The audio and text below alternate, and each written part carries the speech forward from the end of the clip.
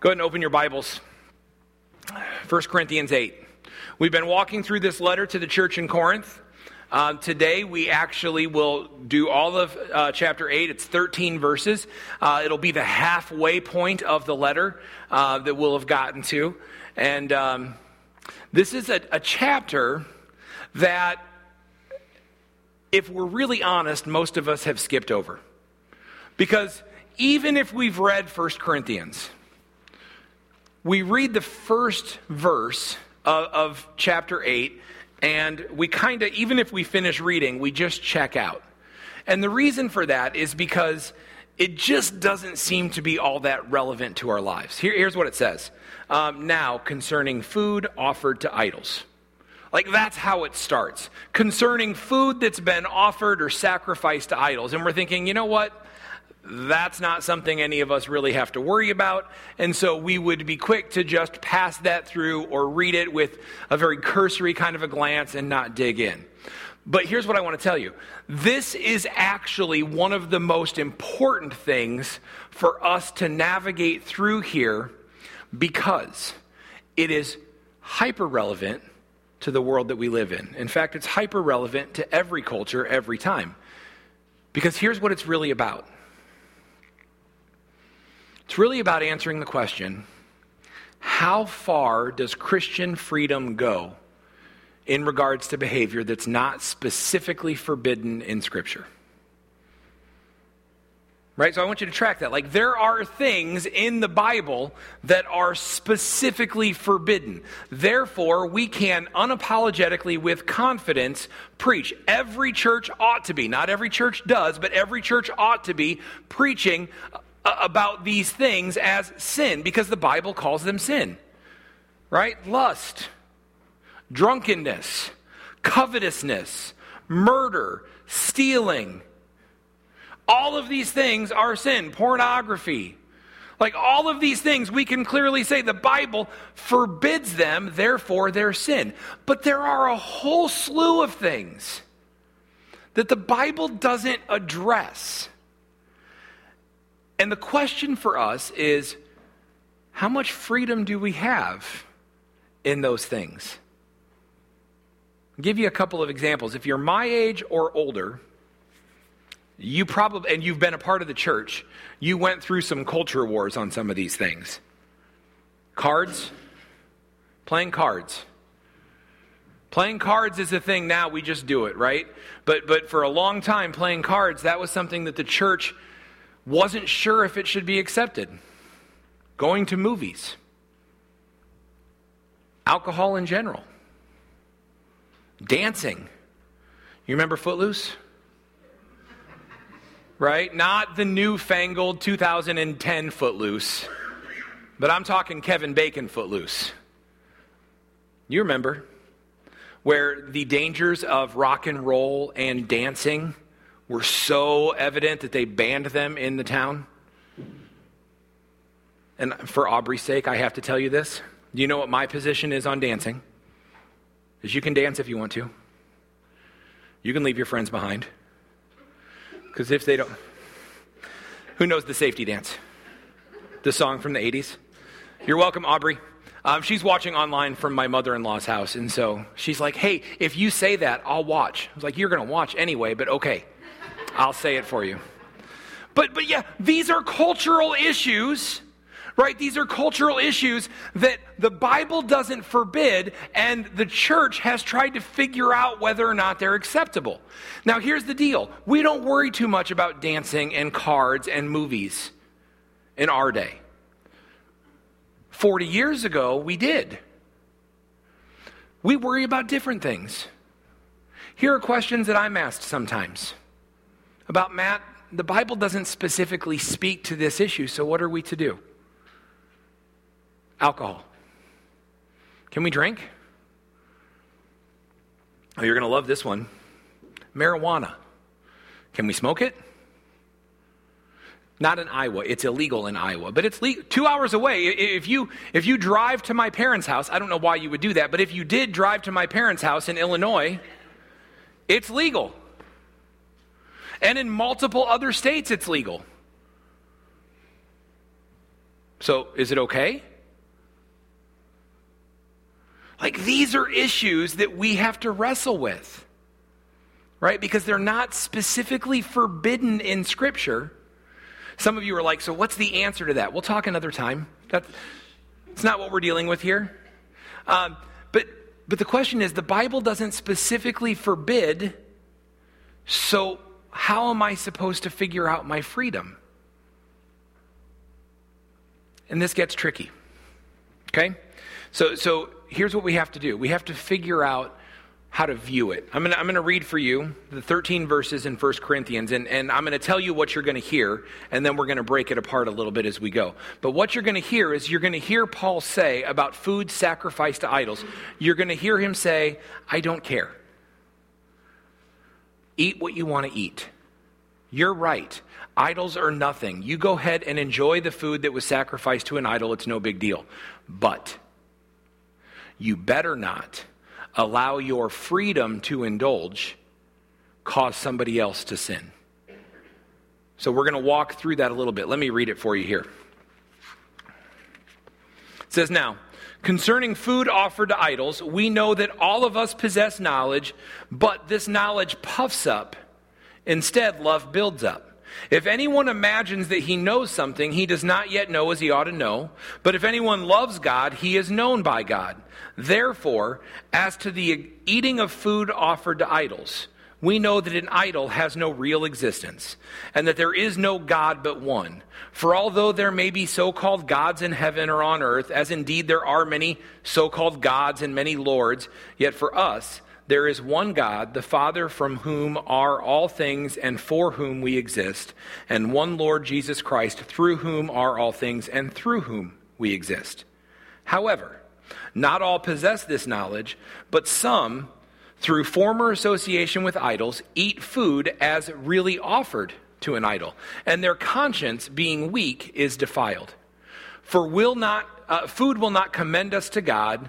We are no worse off if we do not eat, and we're no better off if we do. But take care that this right of yours does not somehow become a stumbling block to the weak. For if anyone sees you who have knowledge eating in an idol's temple, will he not be encouraged? If his conscience is weak, to eat food offered to idols. And so by your knowledge, the weak person is destroyed, the brother for whom Christ died. Thus, sinning against your brother and wounding their conscience when it is weak, you actually sin against Christ.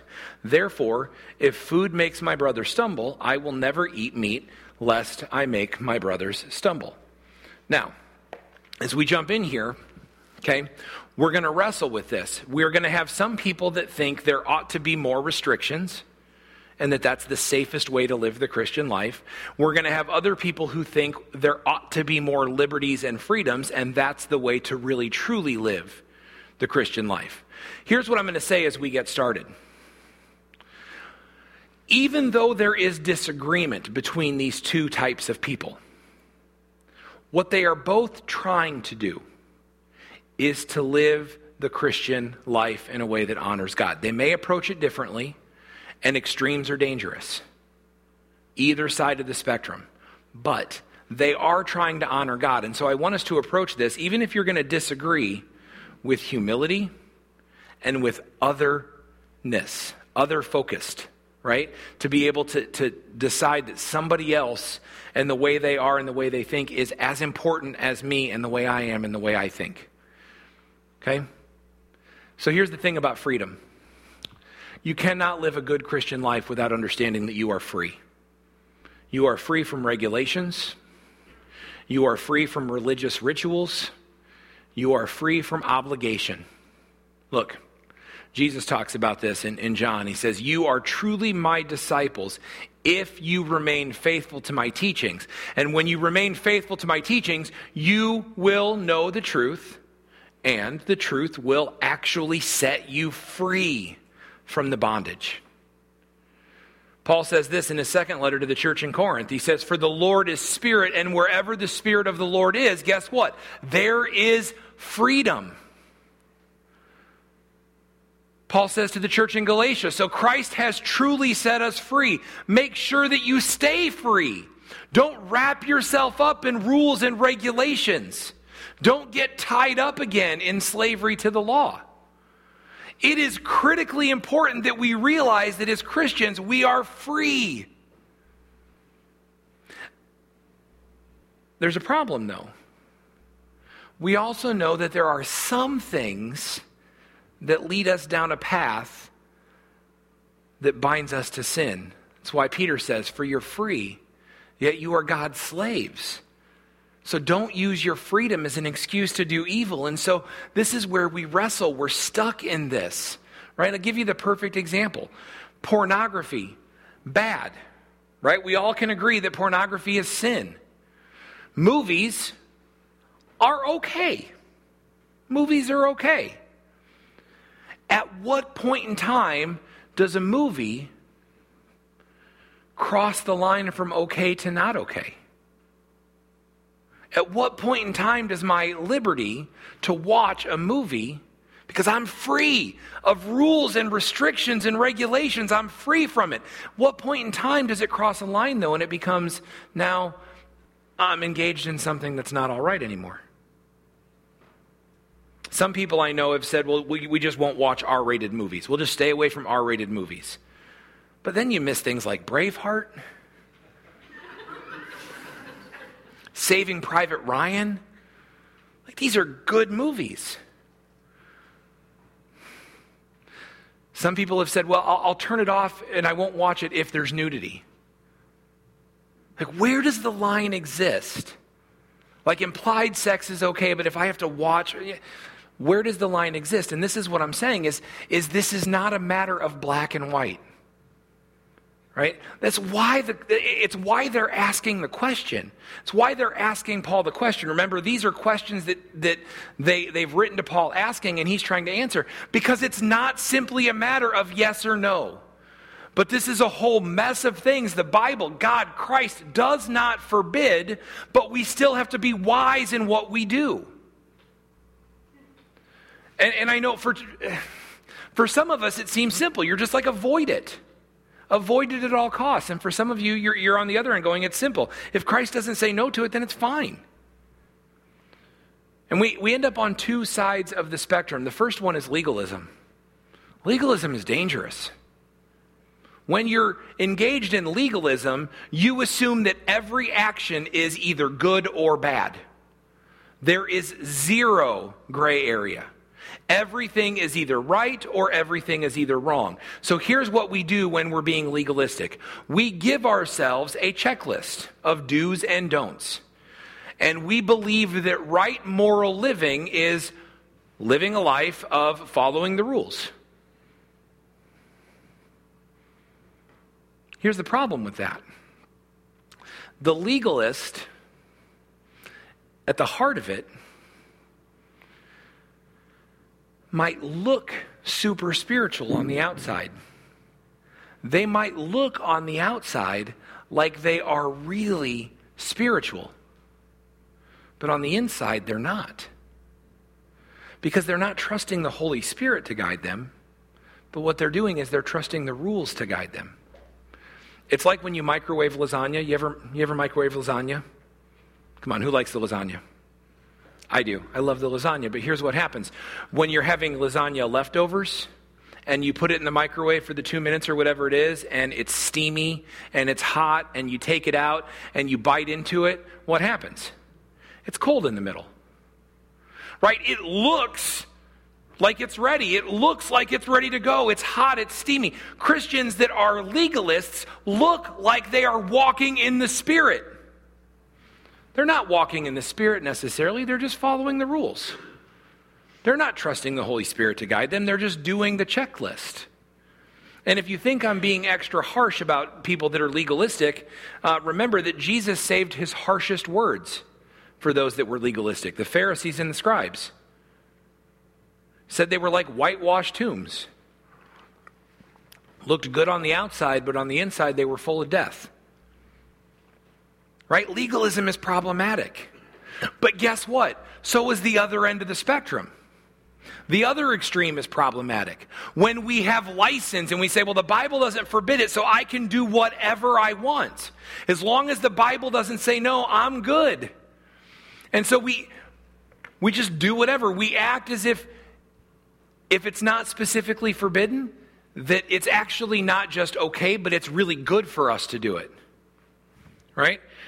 And we take the priority to have freedom over holiness, because you and I both know there are things that just because the Bible doesn't say no to them, there are things that get in the way of your holiness. But you're like, but I have freedom to do this. Yeah, you do, but it's still getting in the way of your holiness. And that can't be good. Or our freedom, we prioritize that over our relationships with other people. And so what happens with these folks is, while the legalists look spiritual, but maybe they aren't because they're just following the rules, these people, even though they've surrendered to Jesus, they end up looking a whole lot like everybody else. Maybe they don't commit any gross public sins, but their behavior doesn't look all that different. Neither one of these is the place that we're supposed to be. But Paul says what's appropriate here is for us to figure out what our Christian liberty looks like and how to walk that in humility. And that's the whole point of this text. So let's dig in here. If you've got your Bibles open, we're still in 1 Corinthians 8, verse 1. And all that introduction, and now we get to the first half of verse 1. We're really cruising. We're moving fast. Now, concerning food offered to idols. Now, the reason we pause there is because I want you to understand exactly what that's referring to, because culturally we don't have anything like that. There are parts of the world where maybe this would still be an issue with some people that are saved out of idolatrous regions where they still sacrifice food to idols or small g gods. That may be a thing. But for us, we don't have anything like that. Here's what this means. Right? The Greeks and the Romans both, so everybody that would have been in Corinth, besides Jews that were there, but almost every Gentile in Corinth would have been polytheistic. Polytheistic means they believed in a lot of gods. They had a god for everything. The god of the harvest, the god of fertility, the god of love, the god of war, the god of sun. They had gods for everything. And each god had a temple and shrines that you would go worship at. And not only were the Greeks and the Romans polytheistic, but they were also polydemonistic. They believed that there were evil spirits everywhere. And that the chief goal of an evil spirit was to possess you. And that the easiest way for an evil spirit to possess you was to sneak in through your food. So here's how it would work. They would attach themselves to a living animal. Then when that animal was slaughtered and prepared and eaten, then the evil spirit would be in you. The only way to ensure that that didn't happen was to take your animal and have it blessed and sacrificed to one of the gods. And so that's what happened. Right? Especially that's what happened if you were serving food to someone else or you were holding a festival. You would take the animal, you would take it to one of the many temples, and you would have it sacrificed to that god, cleansing it from evil spirits. And then the sacrifice would be divvied up into three. A third of it would be burned up on the altar. A third of it would go to the priest as payment. And a third I would get to keep.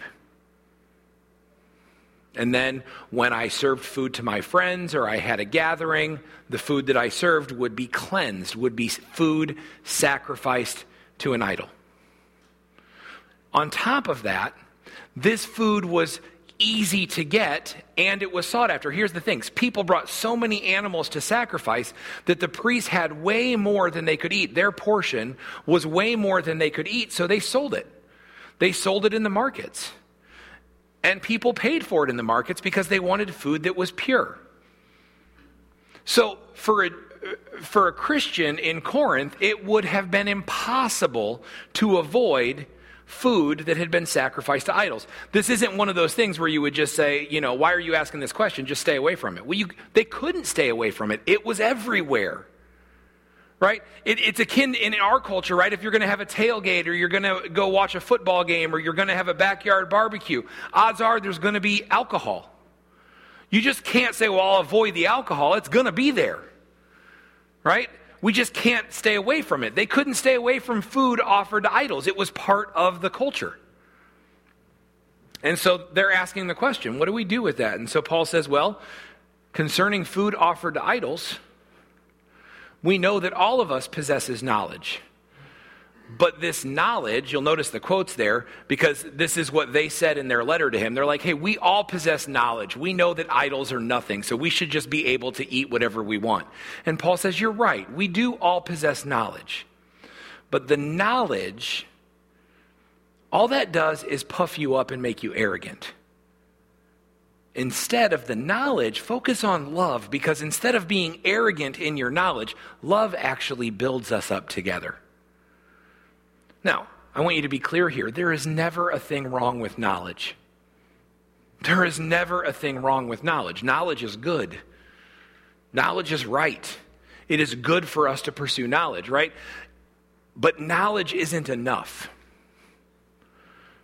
When you are wise in the Word of God, that is good. It is essential, but it's not sufficient. In fact, here's what happens. Typically, the more we learn about God, the more we learn about doctrine, the more we learn about God's Word and the truth in it, oftentimes the more arrogant we become. And that's a problem. Because that knowledge puffs up. Right? Myself, it puffs me up. But it doesn't build up others. And so what we need is to be full not just of truth, not just of knowledge, but also of grace.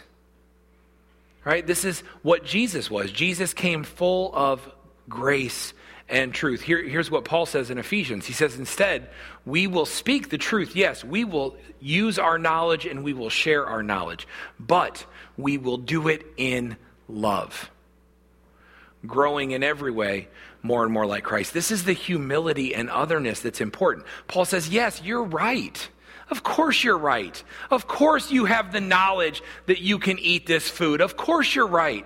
But that knowledge, if you're not careful, it's not building up others. It's just building up yourself. And that's not the point. We keep going. He says, if anyone imagines that he knows something, he does not yet know as he ought to know. But if anyone loves God, he's known by God. So this is just this thing that Paul's saying is like, you're not as smart as you think you are. You're just not as smart as you think you are. Like, you know this, right? Smart people, wise people, they know that they don't know things. Unwise people, they don't have a clue what they don't know. They think they've got all the knowledge they need. But when you're truly wise, you know that there's a whole host of things that you are that you don't know. He says, but here's the deal. If you love well, everyone can see that. If you love well, that will build up. If you love well, there's the evidence that you're following God, right? There's the evidence that you're known by God and that you know Him and He knows you. So here's what Paul's saying. He's like, if you have to pick one to excel in knowledge or excel in love, man, excel in love. Now, don't mishear me. Biblical knowledge is good and should be pursued, but never at the expense of people, because that just puffs up. It doesn't build up. Pursue knowledge and love. Keep going. He says, therefore, so, as to the eating of food offered to idols, yes, I agree with this. Paul's saying, I agree with you. We know that an idol has no real existence. It's not really a god, right? It's not. There's no real existence. There is no God but the one true God of the universe. For all there are many so-called gods in heaven and on earth, and people will worship many gods and many lords, yet for us, we know there is only one God, the Father, from whom are all things and for whom we exist, right? There is only one God. People may worship a lot of other little gods. There may be idols. There may be these things. Paul says that we know there's only one God. It's the God of the universe, and we exist for him. And there's only one Lord Jesus Christ, through whom are all things and through whom we exist. He says, you're right, idols are nothing. Idols are nothing. But here's the rub. Not everybody knows that. He says idols are nothing. You know what idols are? In the Old Testament, idols are either made up little trinkets, or idols are, there is power maybe through demons or the enemy, right? But there is no such thing as another God. There is one God. Right, that's the first thing. It's the first commandment. I am the Lord your God. You will have no other gods before me. Don't even pretend to acknowledge them. They're not real. Paul says, you're right. They're nothing.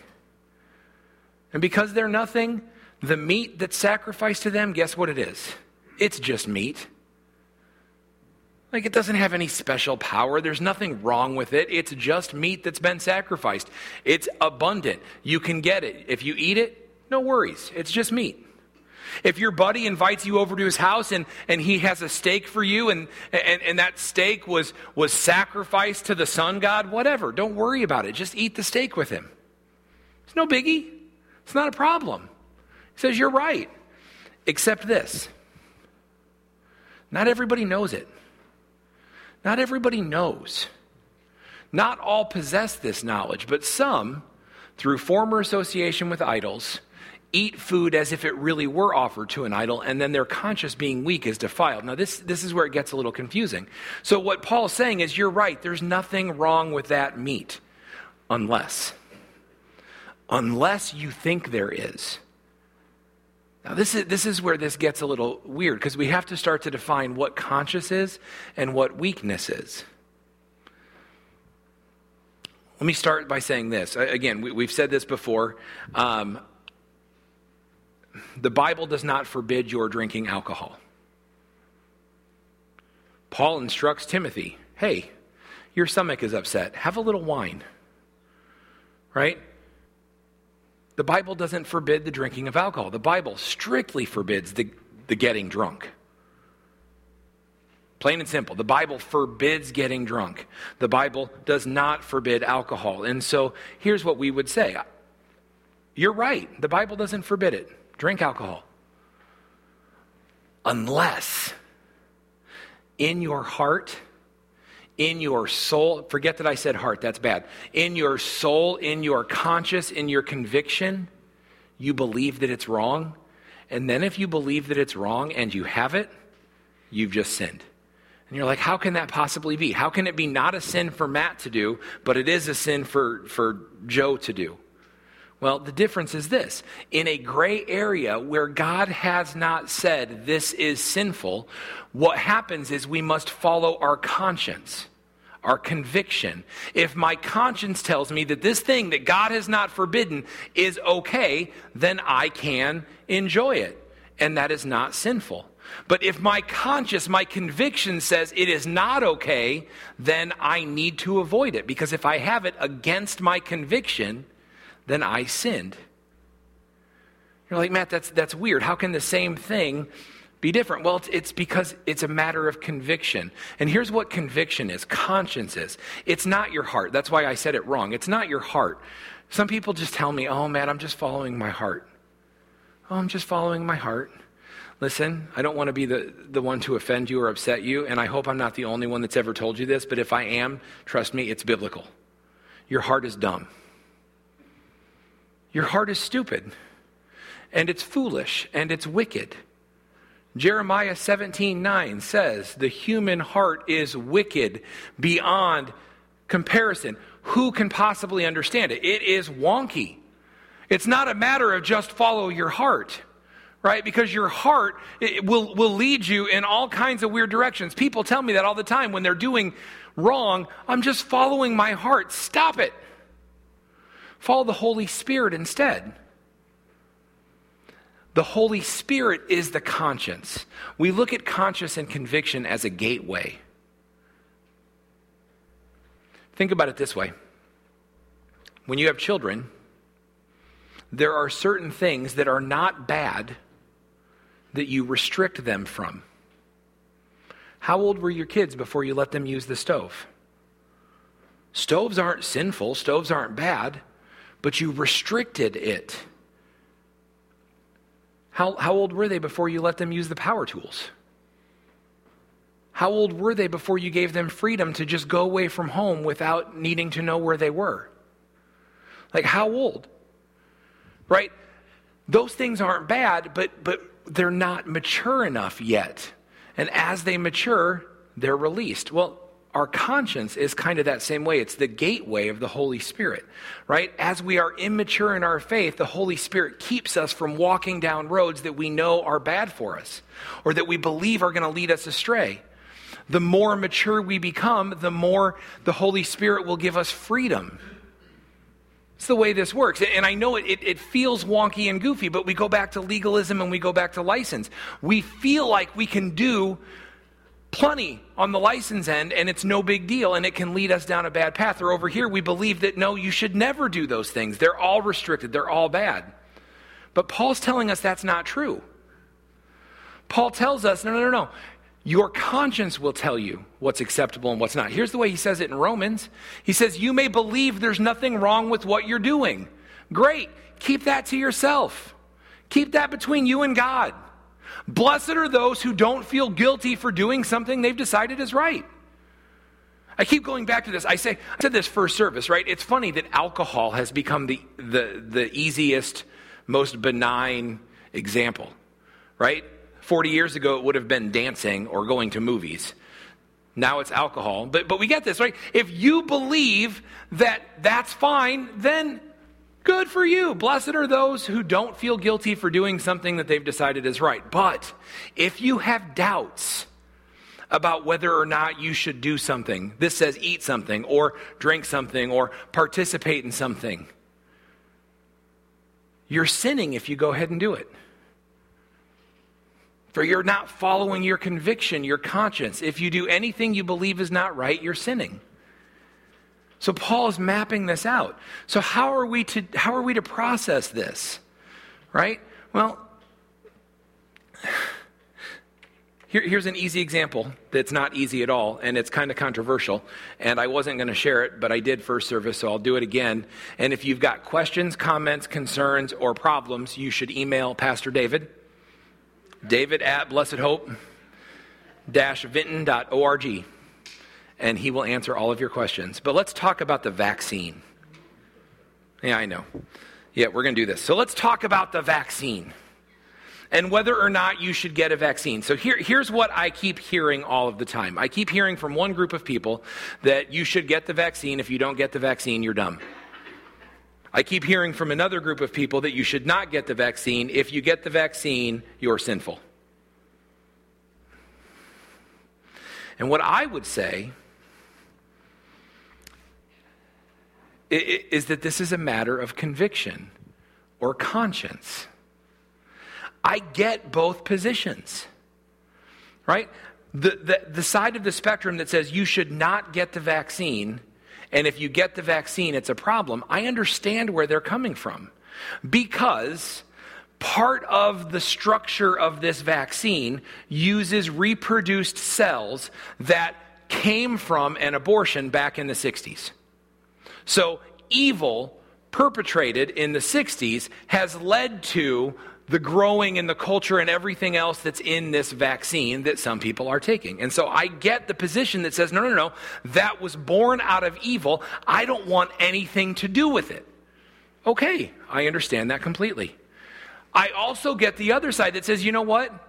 60 years ago, I wasn't a part of that. I would never advocate for that. I had nothing to do with that. I'm not benefiting from active evil. This is something that has happened whether I have the vaccine or not. That's happened, right? And I'm going to take it and not feel responsible or guilty about that. The same way that we partake in other medical advancements that have come from some pretty horrific things, like all of the advancements that came from some of the horrific things in the Holocaust. We still take advantage of those, even though they were born out of evil. I get that position. Here's what this is. That's conviction. On this end, we have conviction to go ahead and do what we want, to have the vaccine and not feel guilty about it. On this end, we have the conviction that says we should not get it. So guess what? Don't. If you have conviction that says it is sinful for me to have this, then you should not have it. That's what it's the point he's making. If you feel like it's wrong, then it's wrong for you. If you feel like it's right, and the Bible doesn't forbid it, then it's right for you. In these gray areas, what we don't have is the freedom to tell each other what to do. Here's how this works. Paul says on this area, if you try to impose your will on other people, on other believers, that's what weakness looks like. That's the weakness of saying, I have this conviction and this rule, and I want to force everybody else to follow it. This end, I have the freedom to do this, and I'm going to shame everybody else that won't. That's sinful as well. So this is the point Paul's making in all of this, all about food sacrificed to idols, is when it comes to gray area. If God didn't decide to put a restriction in, then it is on you, through the power of the Holy Spirit, to walk the path that he convicts you on. And maybe that will change. I've known people that used to feel free to drink alcohol that as they've grown have started to feel more convicted that they wanted to stay away from it. And I've known some people that used to feel convicted that they shouldn't drink alcohol, that as they've grown and matured, they felt like it was okay to start partaking in some. Weakness and strength isn't about what your conviction is. Weakness and strength is about trying to impose them on other people. So we have to be careful. Paul continues, right? And he says, so listen, here's what it is. Food will not commend you to God. You're no worse off if you do not eat, and you're no better off if you do. Basically, Paul's point is this. Eat it, don't eat it, it don't matter. God does not care. God doesn't care. Should you mess with idols? No. But when it comes to food that's been somebody prayed a prayer over before you even got to it and it was sacrificed, who cares? It was sacrificed to an idol. I would say this before. When you go into Lotus, they have an idol sitting in the corner right when you walk through the door, right? They've got their Buddha statue in the little shrine there, and you walk through the door. Listen, I don't care if when they go back to the kitchen to make my peanut chicken, they're like, oh, we bless this food to Buddha. I don't care, because when I get it, I'm like, thanks, God, for all the ways that you've provided me and all of the blessings. And then I pray the magic prayer, bless this food to my body, even though I know it's not healthy. Like, keep the calories away, block the MSG from doing a thing. But you get my point, right? Like, it's just food. It's just food. That's what Paul says. It's just food. God doesn't care what you eat. Right? If you eat it, right, fine. If you don't eat it, fine. But here's something God does care about. This is the part. He's like, the food doesn't matter. This is what matters. You best be careful that the right of yours to eat the food does not lead somebody else to sin. Do not become a stumbling block to the weak. Don't become a stumbling block to the weak. So what does this look like? We go back to the easy example, alcohol. I'm convinced that there is freedom to drink alcohol. There is not freedom to get buzzed or drunk or whatever else, but there is freedom to drink alcohol. And I will continue encouraging and teaching what is truth. But if I am having dinner with someone that does not have that freedom, I'm not going to serve it. I'm not going to have it myself. I'm going to honor them, and I'm going to put them ahead of my freedom. I'm going to keep teaching, and I'm going to keep trying to help them grow, right? But it's not worth it. He says, do not allow your right to become a stumbling block to the weak. For if anyone sees you who have knowledge eating in an idol's temple, will he not be encouraged if his conscience is weak to eat food offered to idols? And so therefore he's doing something against his conscience. And so by your knowledge, this weak person is destroyed, and he's a brother that Jesus died for. Why would you do that to him? He says, thus you're sinning. When you do that, you're sinning against your brothers, wounding their confidence, and you're sinning against Jesus Christ. So stop that. It says your freedom can't ever be the most important thing to you. If it hurts other people, then you've got a problem. And so Paul sums it up this way. He says, therefore, I make this statement. If food makes my brother stumble, then I will never eat meat, because I don't want to make him stumble. This is Paul's summative statement here. He sums this all up by just saying, look, here's the deal. I will never allow my freedoms to cause a brother or sister in Christ to fall down and sin. And that's the encouragement for us, that we never allow our freedoms to cause somebody else to sin. Now, here's the deal. I promise you, Paul was not a vegetarian. Right? This does not mean that Paul just never ate meat because. And a lot of times what happens for us is we start to pretend like these invisible people that we've never met. What if they're watching us? We've got to be careful how we act, because there's somebody I've never met that might be watching and I might cause them a problem. Paul's not talking about people you don't know. Paul's not talking about your influence outside of the people that you have relationship with. Paul's talking about the body of Christ. And so what Paul is saying is, within the context of the church, within the context of the brothers and sisters in Christ that you know, that you are connected with, that you are called to encourage, support, to bear burdens with, to come alongside with, in the body that you are connected with, never let your freedoms cause another a problem. Now, it also doesn't mean that we don't encourage growth.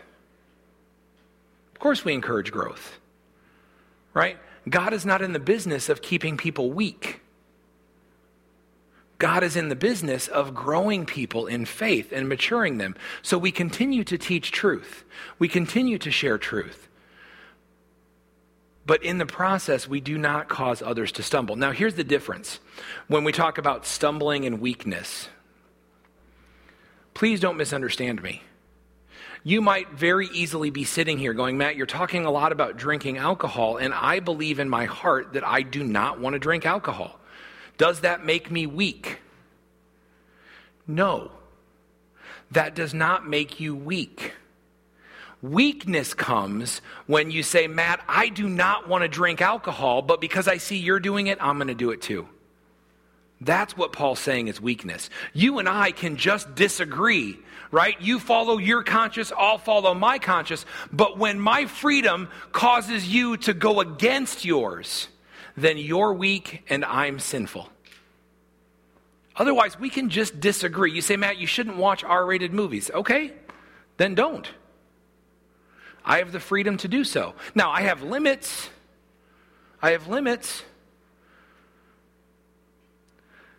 Matt, I don't think we should get the vaccine. I don't think I should get... Okay, don't get the vaccine. If you think you should, okay. Right? But it's when we start trying to convince one another, and it's when we start sacrificing what we think is true because of somebody else's freedom, that's when we cross lines. So Paul says that's weakness, that's arrogance, and when they come together, it's a mess in the church. Okay, so all of chapter 8, and actually chapters 9 and 10 will touch on this too. Pastor David will talk to us next week about chapter 9. I'll get 10 in a couple weeks, and we'll continue to focus in here. But all of this is simply about helping us understand how to navigate these gray areas of Scripture. And I want to tell you, they are gray on purpose. God did not forget. God didn't get to the end of the Bible and think, oh, nuts. I forgot to talk about vaccines. God didn't get to the end of Scripture and say, oh man, I wish I'd been more clear about alcohol. Oh, we didn't even address poker. Right? We didn't get and say, oh no, what am I supposed to do with this TV set? I never saw this coming. Listen, God isn't caught off guard by these things. There are gray areas in Scripture. We have to navigate what our freedom looks like and how we do this together as a body. If you've got questions, I would love for you to email Pastor David and ask him anything you want to ask him. Or you could talk to me. But I want to pray for us. Heavenly Father, God, thank you so much. Thank you so much for the freedom that we have in Jesus Christ. That he is the truth, and that when we know him and we submit to him and surrender to him, that sets us free. We are free from ritual and from bondage and from restrictions, God, but we are not free to wander away from you. And so, God, help us to, in our freedom, know that we are still to pursue holiness. And God, help us in the body to know how to navigate these gray areas. Help us to know how to navigate these things that as believers who are well-intended in following Christ, that we may have differences of opinions on. And help us to walk in knowledge and love, grace and truth. Help us to be humble with one another. God, we love you, we praise you, and we just thank you for who you are. Amen.